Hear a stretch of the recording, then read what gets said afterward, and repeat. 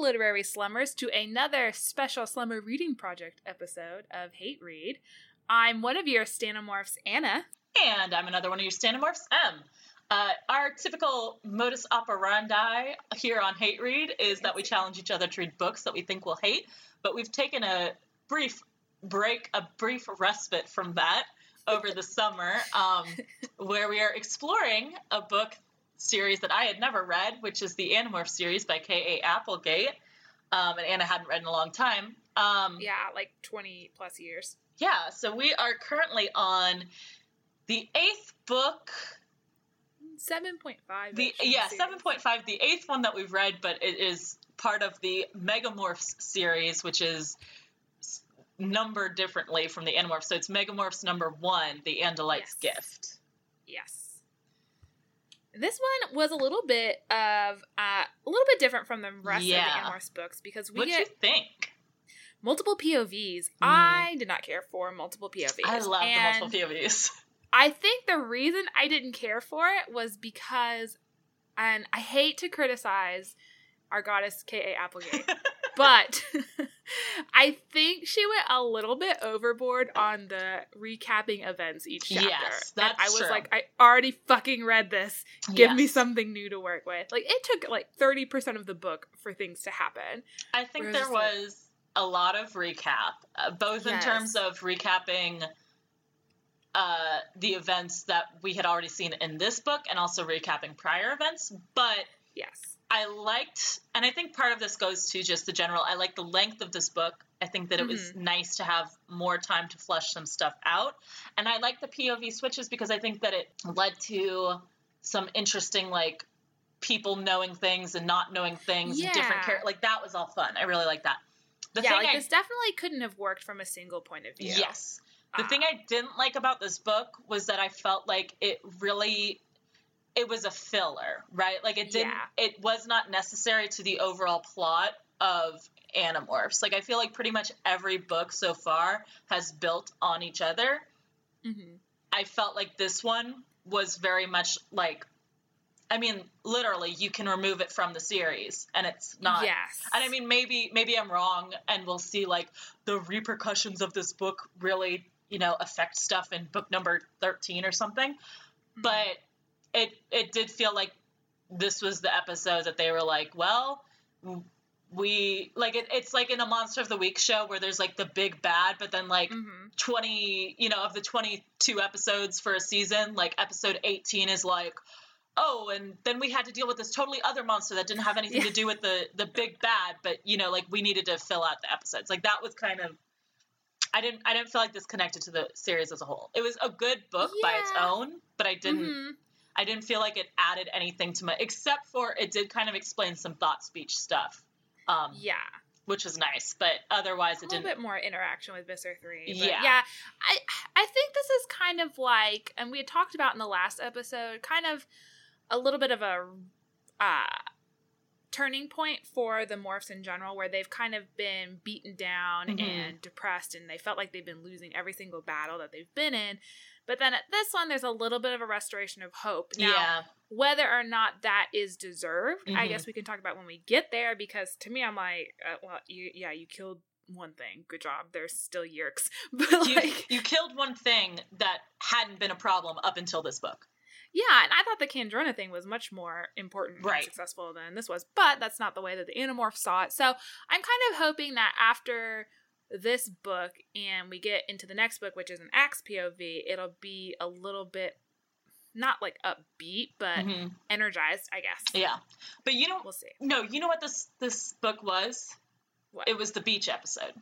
Yes. It was. Yes, if this were an anime, this would be the Summer Beach episode. Yes. And somehow they all got stuck, like, having to make food instead of going to the beach and enjoying the beach. They had to, like, do some menial task, but there was still a lot of flirting and romance. And then they get back to the main thing, and they feel, more, like you said, more energized. So I guess we can get started on this book. Yeah, so let's we do can it. shit on the parts we didn't like and speculate on other things. Mm-hmm. So like I said, this is multiple POVs, and I didn't realize it at first, and so the book opens and it's like from Jake's POV, and I was like, fuck, we just got done with him.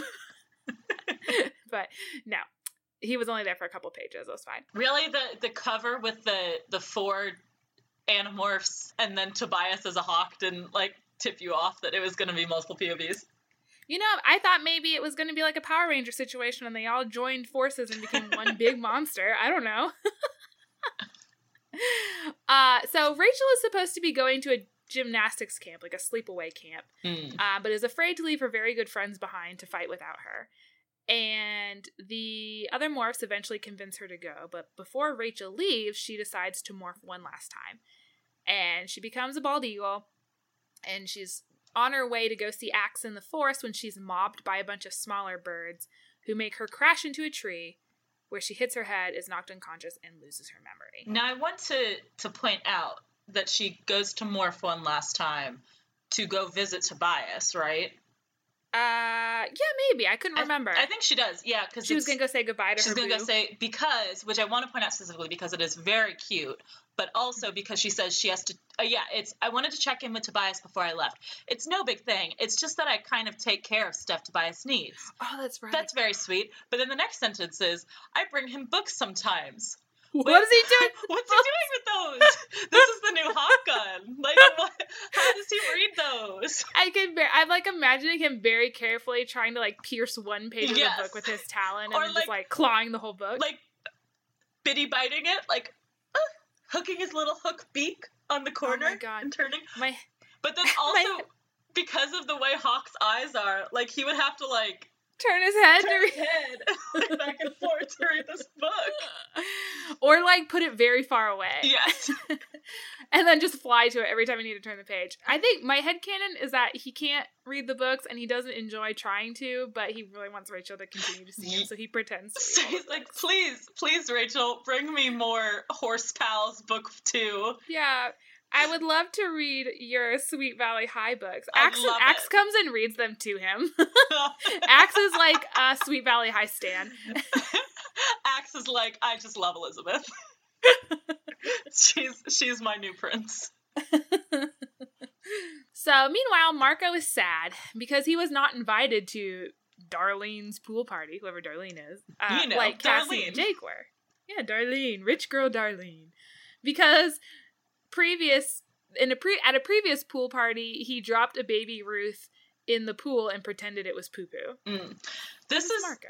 This is the thing that I realized about Marco in this book, because I was like, we used to be big anti-Marco people, and then we completely changed our mind in his POV.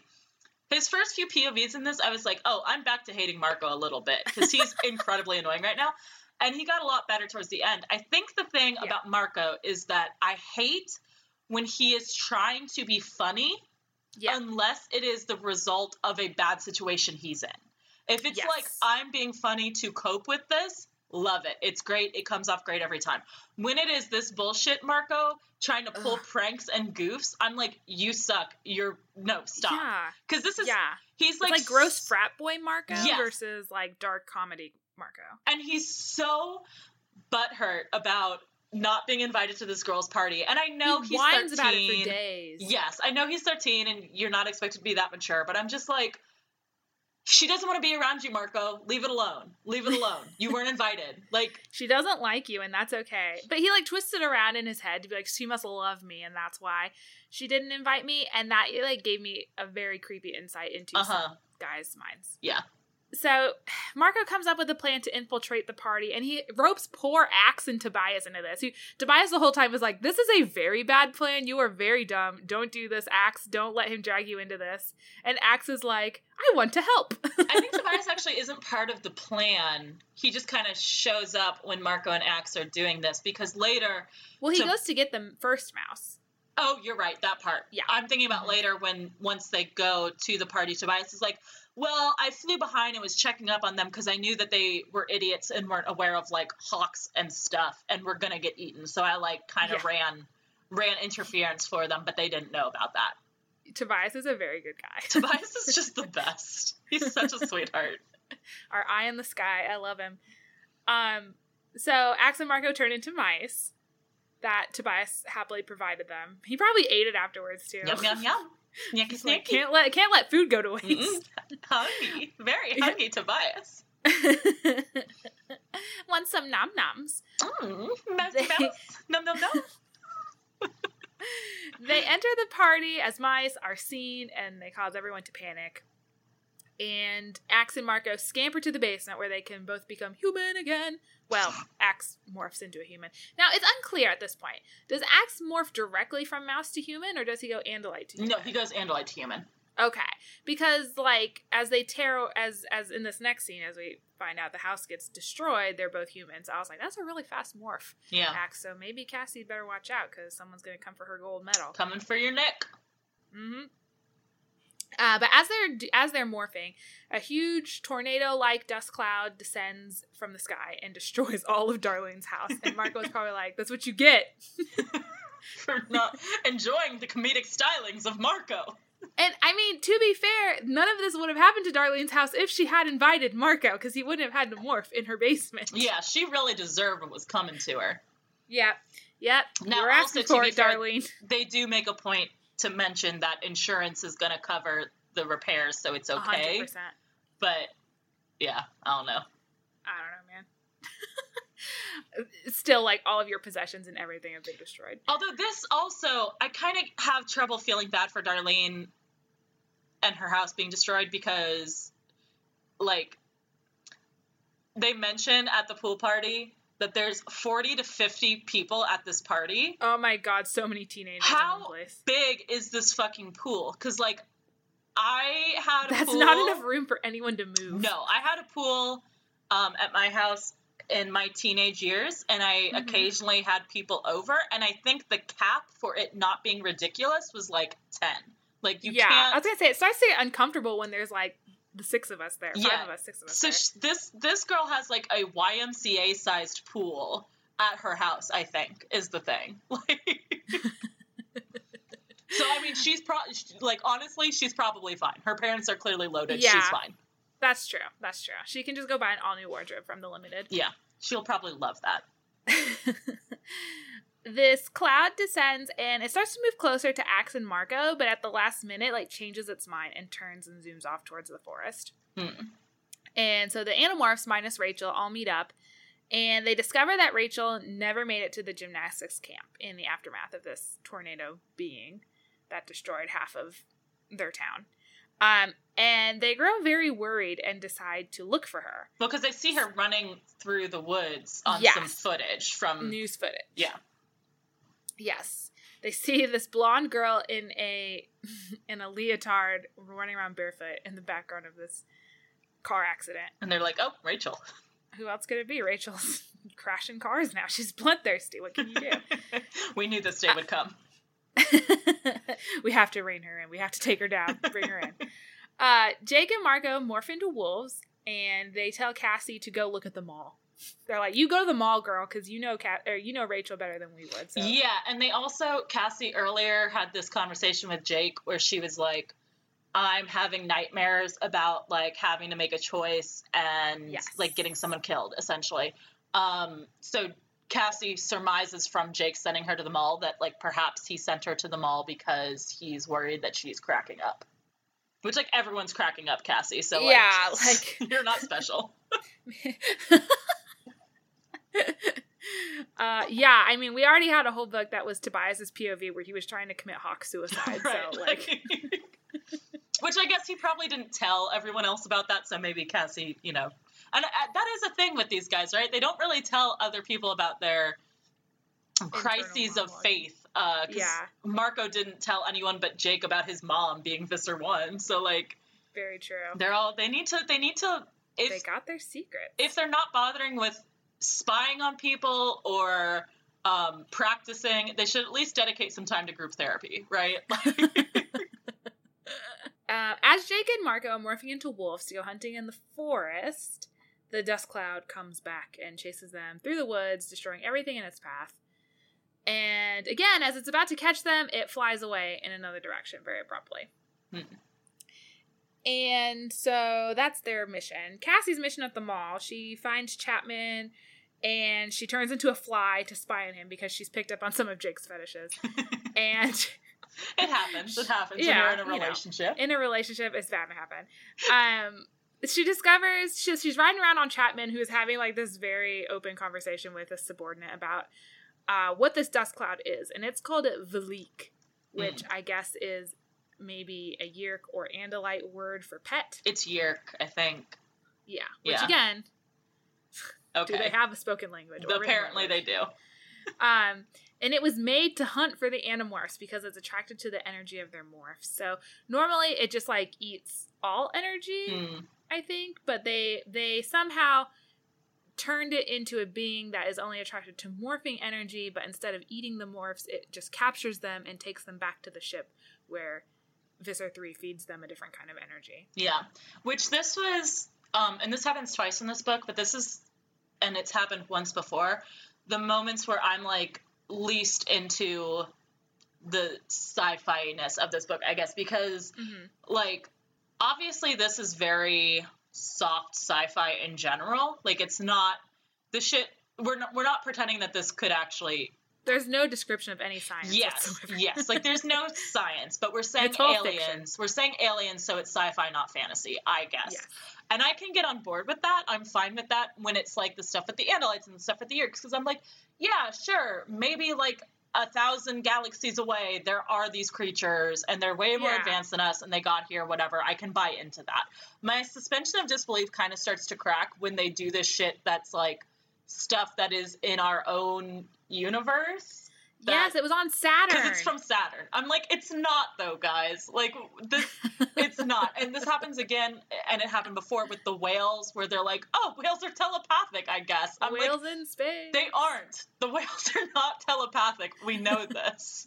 Like, they just aren't. Like, you can't. We're just not tuned into the right frequency, man. That's I all. Guess. It's like a more sophisticated hand-waving. Mm-hmm. You know, like where she tries to explain it, but in a way that's very unsatisfying. Right. And I'm just like, why did you have to make it from Saturn? Make it from, it could have been from literally anywhere. Something further away. And I guess technically we don't super know that there isn't a giant beast living on Saturn that...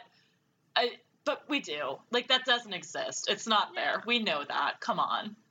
Or, like, how about this? Visser 3, it took them a while. They ordered this on Space Amazon, this Animorph Hunter, and it just took a while because it got lost on the way to deliver. So that's why it just took so long to get there to kill the Or literally they found it on any other planet that isn't in our solar system. Or they, like, bred it or something. Yeah. Like, I don't know, man. It's goofy. Any of this other stuff, because it's so far removed, I'm like, yeah, I guess could be that Probably. way. I don't know. Probably maybe. It is there.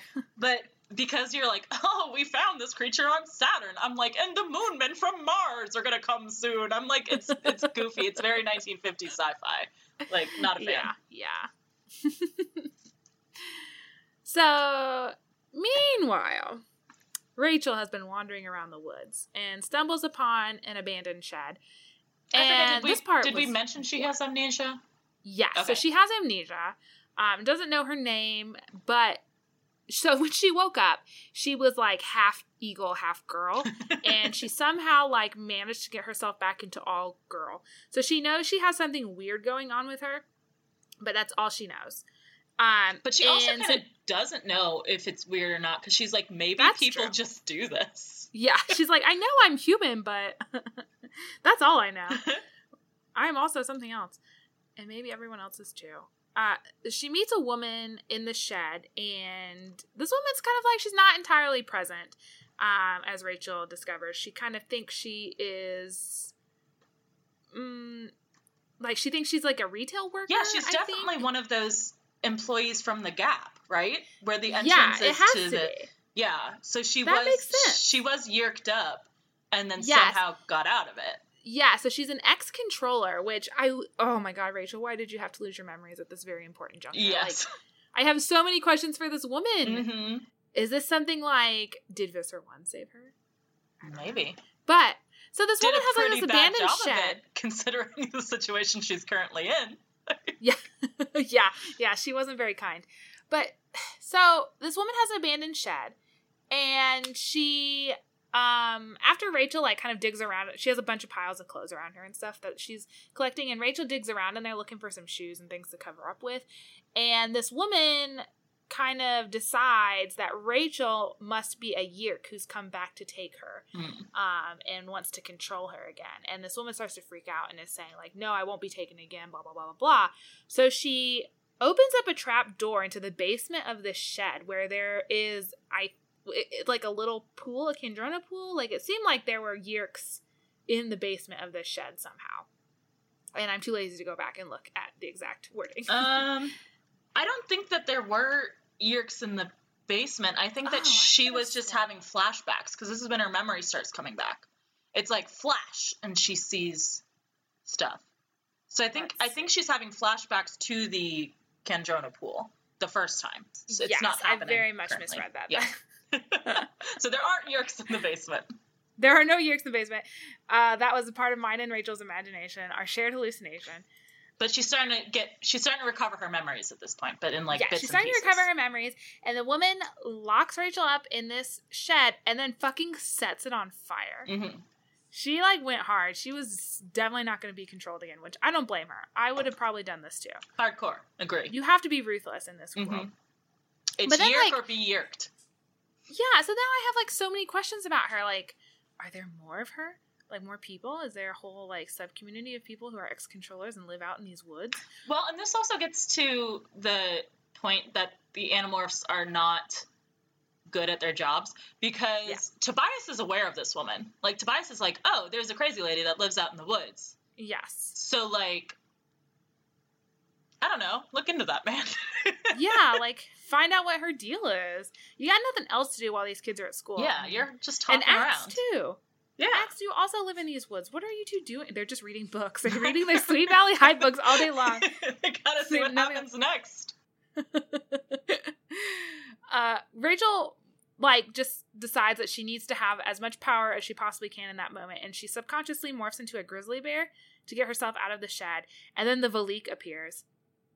And Rachel is fighting the Valik, and she loses 2 paws. So, like, last book it was 1 paw, and then this one she loses 2 of them. Which... Okay, I wanted to bring this up earlier, but I kind of forgot.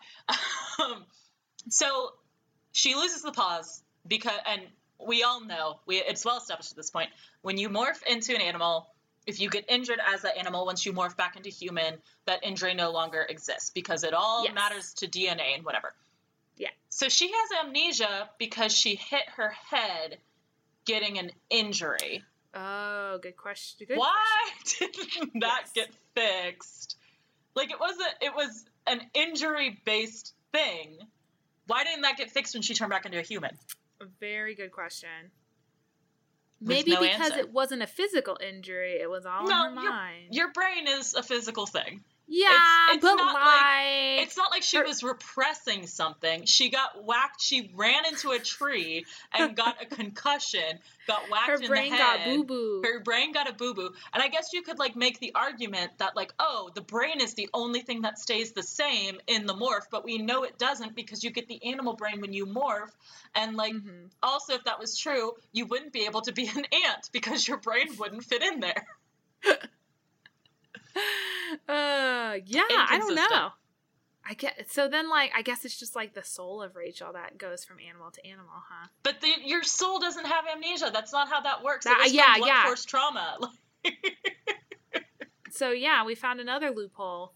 K.A. Applegate. K.A. You're letting us down with this Megamorph book. You really phoned it in, didn't you?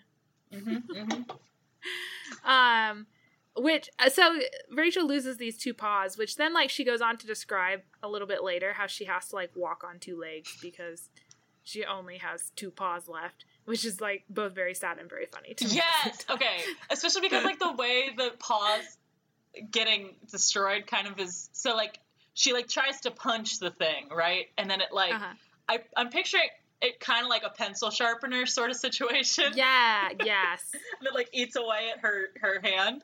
Her paw. So then, like, just the picture of that wandering through the woods. Like, very funny. Gruesome, but very funny. Axe shows up and joins the fight.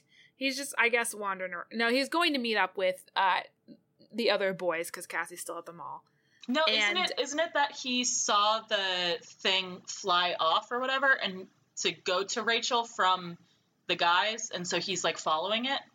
I think, well, he's, like, supposed to meet up with them because they're like, oh, both, like, Axe didn't meet up with us, so he might also be missing now, too, with Rachel or something. But yeah, so I think he saw the cloud and diverted his attention, but was supposed to be meeting up with the gang. But he shows up and he joins in the fight, and he begins to morph, but unluckily for him, the Valik is attracted to morphing, and he captures Axe and takes him back to Visser 3. But Axe realizes at this point, because he sees it wrapping Rachel up, so he's like, oh, it's not trying to kill us, it's trying to capture us, so I don't have to be too free. Like, he's, like, a little less, like, he's like, well, I'm going to pull it off, right? Like, he's okay with the result, I think. Go. He's like, well, I'm not going to die yet, so that's good. If it's my time, it's my time. Yes. So Rachel is kind of freaking the fuck out because, memory's not all there yet, and she has nowhere to go or anyone to trust. So she goes back to a neighborhood and breaks into an empty house and thinks that she can rest there for a little while, but then the police show up because some neighbors saw her breaking into a house, and she thinks the best course of action is to just turn into an elephant to escape. All right. And she just barrels through the house. What are you doing, Rachel? I mean, she has amnesia, but also... But also, like, she has to remember what police officers are, right? And she's, like, a 13-year-old girl who's lost and confused. Like, she could have pulled that off, and they would have, like... Yeah, at least the thing is, like, her shoes and a blanket. If she was Rachel, like, if she was fully in her, like... If she's fully cognizant, I actually think it would make more sense that she elephants out, because the thought process would be like, oh, it's the police. Who are probably Yeerks. Who might be Yeerks.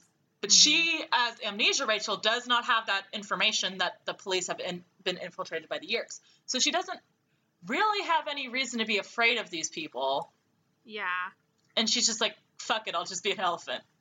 Why didn't she turn into a cat? Or a bug. Or a bug. This would be a time... Jake. She's not Jake. That's his thing, not hers. This would be a time when that would be okay. Yeah, she could have become that housefly. Yeah. Whatever. Across town, Cassie, Marco, and Jake notice the Valik taking off again. This is so hard to imagine in my mind. Like, is this giant dust cloud just, like, zipping around town, like, left and right all day long, and no one cares except for these 5 kids? They're just like, wow, this is the longest lasting tornado in the history of tornadoes. So I think that it only looks like a tornado when it's, like, metastasizing, right? That's not the right word, but whatever. It's becoming cancer. It's becoming cancer. When it is appearing, like, materializing.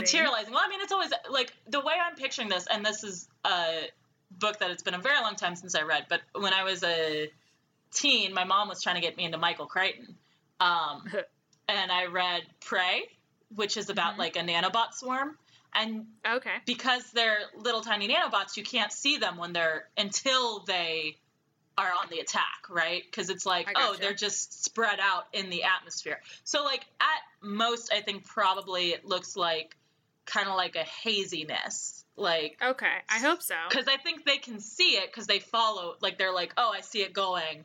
But I think if you didn't know what to look for, you probably wouldn't notice it. Okay. Because they're all, like, it's very spread out. Because we find this out later that it is essentially a bunch of tiny little... or not even microorganisms, but like flea-sized organisms. Yes. So if you picture that spread out, but then if it comes together, you can see it. Yes, I'm glad that explains it a little bit better, because I don't think it was just a tornado zipping over. How are the Yeerks gonna write this off? No. Like, I don't understand. But they do reference, because the people that Chapman are talking to are like, I think a reporter. What's the spin we're gonna put on this? Yeah. So they're like, oh, we can't keep explaining this tornado showing up, but I don't think that people see the tornado running around. I think it's only when it is attacking that you can really see it. That makes more sense. Unless you know what to look for. Across town then, Cassie, Marco, and Jake notice this thing, and they realize it must be after Rachel or Axe, because they're the only ones that are missing. So they borrow Cassie's dad's pickup truck and drive off after it. Which, okay. Even if you are 13 and have never driven a car before, I still don't think you would be this bad at it. I don't know. First off, I'm willing to give it a pass because I found this scene very funny when Jake is yelling at Marco, like, what, do you just have, do you just hate trash cans? Because he keeps running into trash cans. You hit a trash can, and then dunk, dunk, dunk, dunk, dunk. 4 more trash cans. So, like, I was kind of willing to give it a pass. I think also, I don't know. I'm trying to remember back to my early driving days. Yeah, I can see someone being this bad. I'll just leave it at that. Spoiler alert, it was M. They attempt to play a game of keep away by morphing at different times to get the Vleek's attention and then, like, driving away. But they aren't very successful, and then eventually, after this little merry chase, they crash the truck into Elephant Rachel, and somehow this restores her memory. Because, you know, they don't hit her in the head. Her head is too high off the ground. Well, I don't understand. They might have if she was like, I just leaned my head forward and thunked it into the microphone, and I realized this is a visual medium, or this is not a visual medium, so that didn't help anybody at all. But yeah, if her head was like down, charging the ground, yeah, maybe. But I mean, it's very cartoonish in general. The whole the way to fix amnesia is to conk him in the head again. Like, okay, sure, whatever. Then so the Vleek tries to capture Rachel, but she is too big because she is an elephant and it cannot lift her. So it captures Gorilla Marco instead and whisks him up to Visser 3. Yeah. And there's also a little bit of, like, Cassie could have saved Marco by morphing and distracting the Vleek, but she doesn't, so Marco gets captured. I just, like, cut out all of Cassie's subplot because it's just whatever. Well, it builds to her dramatic plan at the end, so. Meanwhile, Axe is on the ship watching all of this go down with Visser 3 taunting him and shit. And luckily, Axe has been very itchy lately because he has fleas. So he starts itching and scratching in his little cage that Visser 3 put him in, and he gets a flea, and he's like, oh, I should morph into this because it is very small. Now, to be fair, this was set up very early in the book as a Chekhov's gun, Chekhov's flea. So it wasn't out of nowhere. Yes, but it was foreshadowed and was not, like, expecting that to be the thing that saved the gang, but here we are. And he's also like, I know Prince Jake once turned into a flea. It can be done. Yes, he does say that. He's always thinking of his Jakey poo. Just wants to know what Jake's up to. He was like, I wonder why Prince Jake is so into this bug thing. I'm going to try it out. He even, the flea thing happened before Axe was on the team. So, like, he's so Jake is out here bragging about being a flea. No, I'm thinking he's asking the other Animorphs for stories about Prince Jake. That's Please, tell me a tale of Prince Jake's greatness, Tobias. And Tobias is like, fuck, man, let's just read Sweet Valley instead. I can't. Like... And Marco, like, sarcastically tells him the story about how Jake became a mighty flea. Impotent flea. He couldn't do shit. And Axe is just, like, reverently taking it in. It's like, Jake is so wise. Prince Jake is so smart. So they look in the cage and Axe isn't there. And so some idiot comes and opens it. So, like, it's like a cage that was, like, completely hermetically sealed. Like, nothing could go in and out. So some Yeerk idiot comes and opens the cage, and Visser 3 immediately kills him and closes the cage, but it's too late because Axe has jumped out and attached himself to Visser 3. Which, to be fair, though... That was a good plan. It was a good plan. And also, I was going to say, Visser 3 kills the controller. For all we know, I don't know if this ever gets really discussed. Like, oh, yeah, do the Yeerks live on? Do you have to kill them twice if you're trying to punish somebody? Do you have to, like, kill their body and then smush them? Or, like, kill them and then, like, put the head in a place where there are no controller rays? Ooh. Messed up. Also, how able are the Yeerks to, leave brains? Yeah, I think we've just peace out whenever? Discussed this before. It's not super clear how mobile they are outside of... because they basically, like, melt into the human brain. Yeah. Right? Or any brain, I guess. They, like, melt into it. I don't know. And I mean, their base form is little sluggies, and slugs can move around very slowly. But I don't know if we've really got into the. And I mean, like, it definitely seems like they are mobile while underwater. But that would be a good place for them. I don't know if they are how able they are to move around. I think they just have to. They have to have a host to do anything. I think so. Seems like. So maybe they do die then. Maybe that's just it for them. Unless someone comes and saves them. Yeah. Within 3 days. Just, like, syringes them out of there. Well, I feel like if I was that Yeerk's buddy, I'd be like, oh, Visser 3 just totally killed his body. I'll wait till Visser 3's out of the room, cut the body's head off, and go put it in the Kandrona pool. And then he'll just slither out, and it'll be fine. Can they, like, tell Yeerks apart? I mean, they have... Do they have defining physical Yeerk names. Yeah, but could he just be like, nah, man, that's, like, I'm just gonna pretend to be you, and we'll never be in the same room together. Or just, like, I'm sure... I don't think Visser 3 is the type of leader to, like, know the names and personalities of all of his subordinates. I feel like once Visser 3 is out of the room... Everyone's just going to be like, okay, go get Kyle's head off, go put it in the pool. That's probably true. He has to work the cafeteria for a while until Visser 3 calms down. Like, probably true. So Gorilla Marco shows up on the ship, and Axe thought speeches to him to open up the hatch. He's got a plan. So, Axe then does a partial morph while on Visser 3's back. So, the Vliek goes and attacks Visser 3, which I thought was a very good plan. Yeah. And now I want Leader Axe instead of Leader Jake. Prince Axe. Everybody so far has come up with good plans, except for Jake. Yes, so, except for one person. One of these things is not like the other. One of these things doesn't belong here. Marco, okay. Yeah, so he does the partial morph, and Vliek goes and attacks Visser 3, and then Marco opens the hatch, and he and Axe just jump out of the spaceship, because it's still in Earth's atmosphere, luckily. But they jump out of the spaceship, demorph, and then morph into birds and fly away home. Again, like, being very cavalier with the morphing, like, all Visser 3 had to do was look out the window, because he had solved the Vliek problem by then.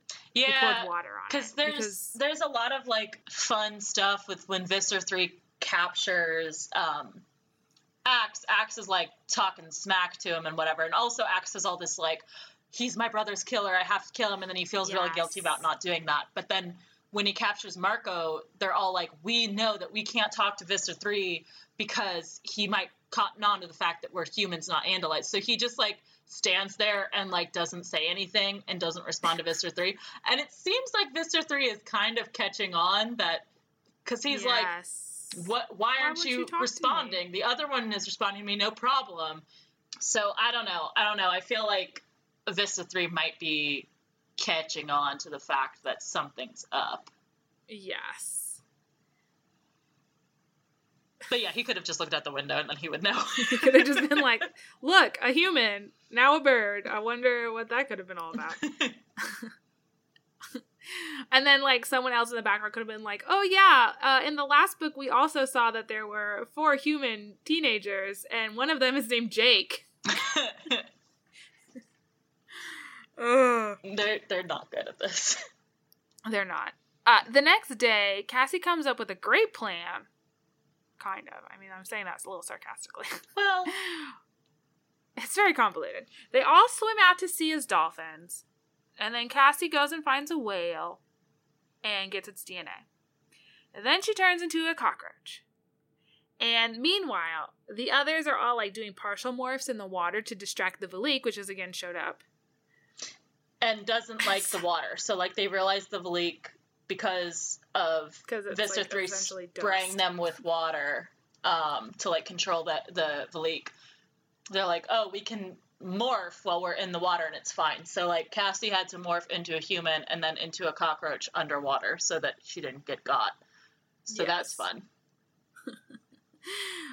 Cassie then has Tobias carry her up a mile high into the air, where she demorphs and then morphs into a whale on the way down. And this is pretty significant because it's the first time any of them have done this many morphs in a row. And Cassie, like, almost can't pull it off because she's very exhausted. But she is the best morpher, so she does pull it off. This also was another moment of them trying to act like Jake is a good leader, because it's, like, Rachel's perspective, and she's watching this happen. And she's like, oh, do you think we should keep trying to distract the Valik? And Jake's like, no, Cassie's got this. And Rachel's like, that's Jake. He's such a leader, always making the tough choices. I'm like, it's not a tough choice. Yeah, she said he would be a president or a general someday. I'm like, no, he wouldn't, except maybe because the bar is very low, but whatever. That's not a tough choice. That's the plan that you guys already decided on. What are you talking about? If you interfered at that point, it would have ruined everything. Right. Stop. You guys all need to stop acting like Jake's anything. We see through this. He's garbage. He's a garbage leader. The Valik tries to catch the whale on the way down, but again, it is a big, heavy, heavy humpback whale, and the Valik cannot carry it, so it is dragged into the water with the whale and then just disperses. And I guess dies? Yeah, I guess so. I don't know if all those little things die or if they're just incapable of getting back together. I don't know. Mm-hmm. So then later, as they wash ashore and dry off with the sun, they reform. Yeah. It's going to be Megamorphs too. But then Cassie sings some stupid whale song about hope at the end. Yeah, ugh. God. Which, like, they all, like we mentioned at the beginning of this episode, they all, like, Cassie especially feels like complete and utter, like, elation and relief that this problem has been solved. Like, this was a huge turning point in the history of the Animorphs, but, like, it wasn't. Right. It's like, if you look at this from like a continuity of the series perspective, like, at the beginning of this book, everything is exactly the same as the end of this book. Yes. Because at the beginning of this book, we had no idea that this Valik thing existed. It was literally just a problem for this book.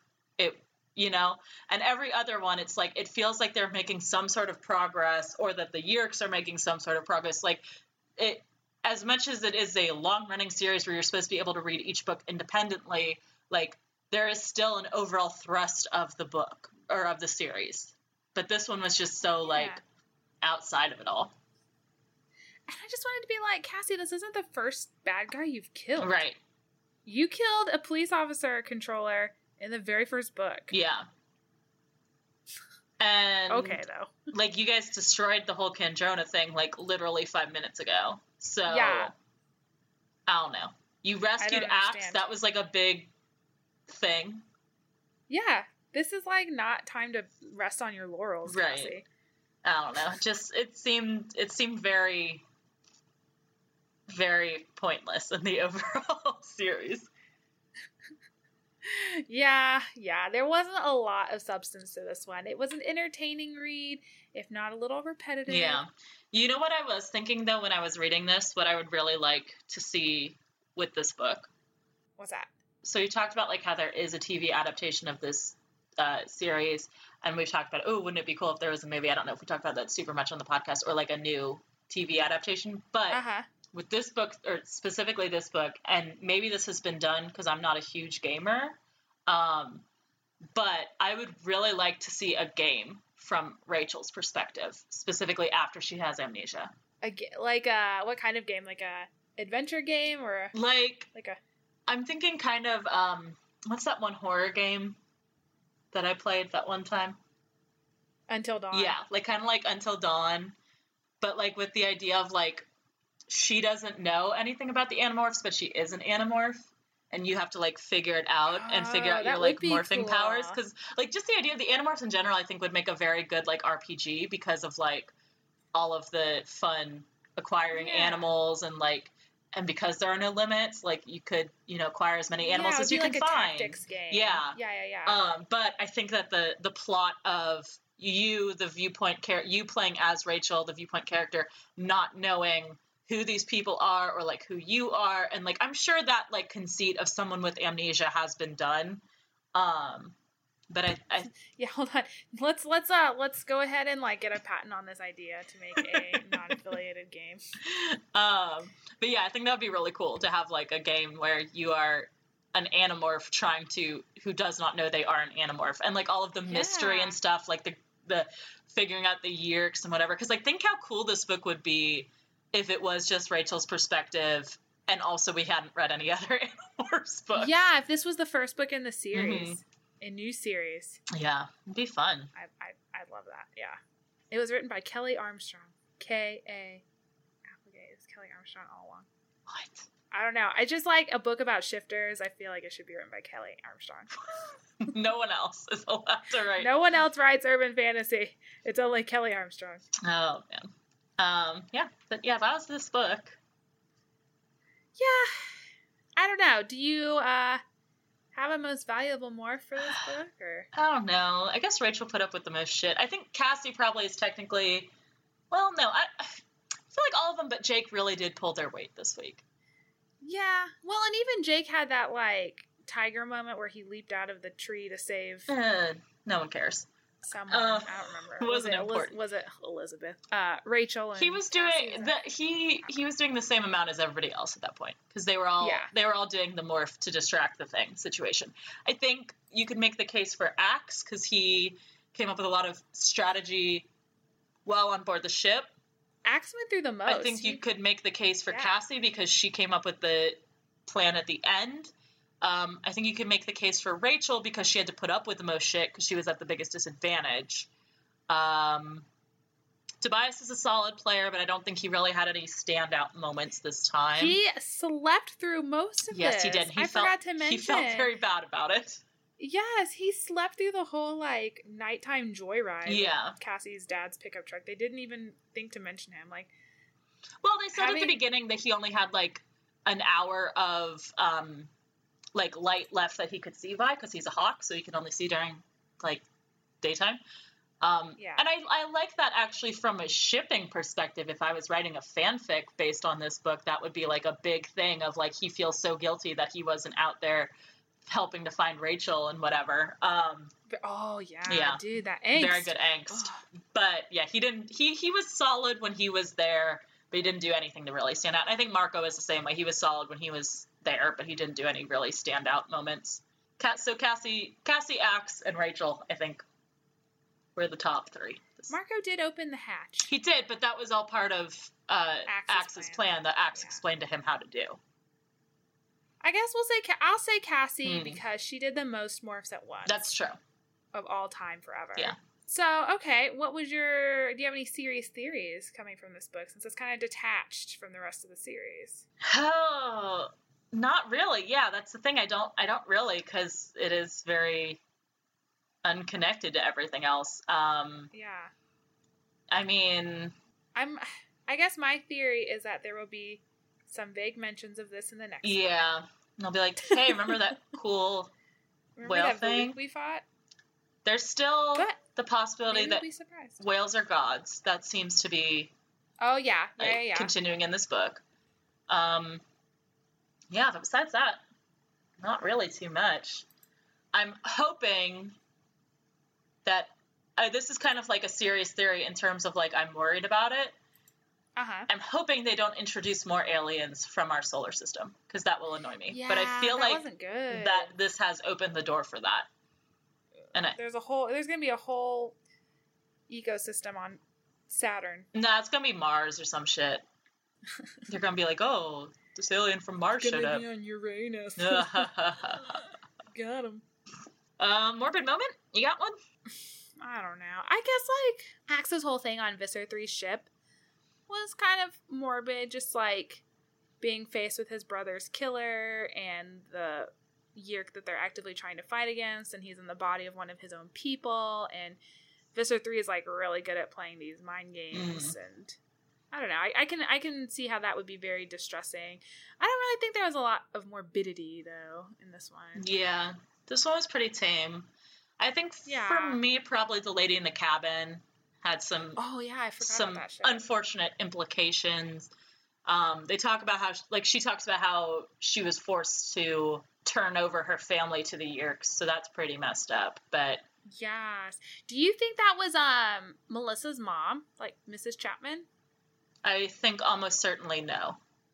Dang. Because I think first off she mentions kids plural, and Melissa's an only child as far as I know. And I also think it would have come up if Mrs. Chapman worked at the Gap. That's where Mr. Chapman got the idea from. Yep. Yeah, so that's it then. Pretty much it. That's this book. For this book. Next fortnight we got one more, guys. One more until relaunch. For this batch. I know we've been getting a lot of positive feedback, and I promise you guys the Animorphs will continue. The Animorphs will return. The Animorphs will return on this podcast. But next fortnight we're reading back to the main series, Animorphs number 8, which is the alien, which is Ack's point of view all the way through. I was kind of bummed, actually, that we got the Ack's point of view in this book, because I was like, oh, it's sad that, like, his intro wasn't his own book, you know? Yeah. But I don't think this book would have worked without it, so necessary. Very true. But, yeah. I'd also like to point out, I'm looking at it on Goodreads, and someone has put this book on a list called YA Immigrant Experience, and I don't think this applies. I mean, I guess Axe is Oh, yes, the great Andalite diaspora. I'm trying to think. Do you say diaspora or diaspora? Because isn't it pronounced multiple ways? Did I just make that? I don't know. I pronounce it diaspora, but we also pronounce it like, what's the other thing that I always notice when one of us says it? What is it? Anyway, doesn't matter. I'll remember it at one point when I'm editing something.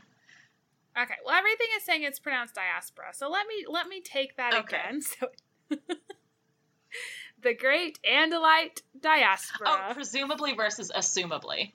You always say assumably, and I always say presumably, and they're both fine. But I always notice that we both neither like. Do you really? That's too funny. Yeah. I could have sworn it was pronounced both ways, though, but I don't know. I don't know, man.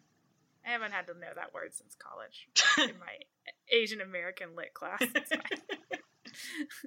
Anyway, Alien, next fortnight. Come check it out. Yes, I'm very excited to read about this.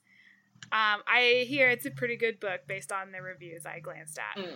I'm trying to stay off of the internet in relation to this, because... The Animorphs fandom. Yeah, because there definitely are spoilers out there. Oh, yeah, the wiki is, like, rife with spoilers. You gotta be real careful. Mm-hmm. Even, like, reading the names of some of the future books or, like, seeing the pictures, I'm like, ooh, shoot, that definitely spoiled some shit. So, you gotta be careful.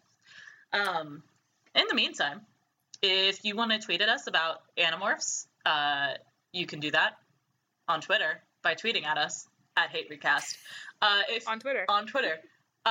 If you want to email us about Animorphs, or if you have a book pick for our relaunch, or if you just want to, like, say hey, you can email us at haterecast@gmail.com. As always, thank you to Ben Cope for the use of our theme song. You can check out his YouTube channel in our show notes below.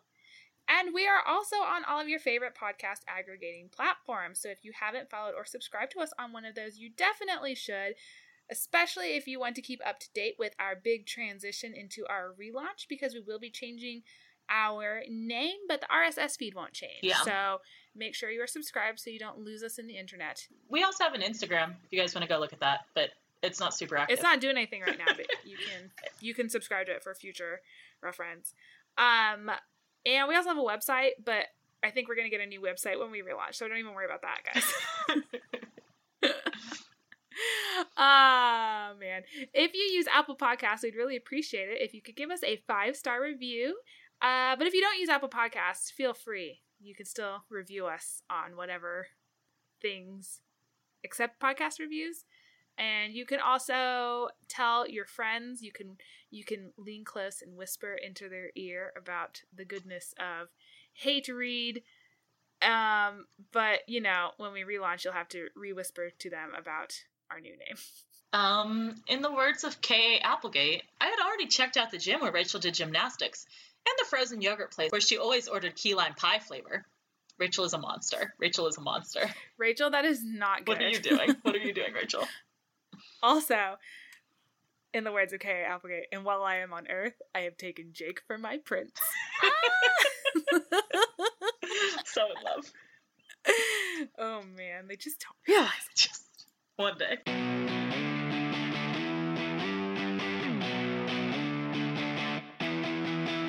This is going to be a little bit of a tangent, especially if you don't listen to our other podcast, 12 Months of Christmas. Which most of you don't. We've seen the numbers. Yes. After we talked about the figure skating movie, I did go back and rewatch Yuri on Ice. And I forgot how fucking good it was. It's so good. Yuri on Ice is fantastic. If you're going to choose an anime, there's no beach episode in that. It just made me think of anime, and that was like the most recent anime I'd watched. Do yourselves a favor. Go watch Yuri on Ice. You can cut this in if you want. I'll probably leave it in. Or we'll put it at the end. It'll be our stinger. It's a very good anime. But yeah.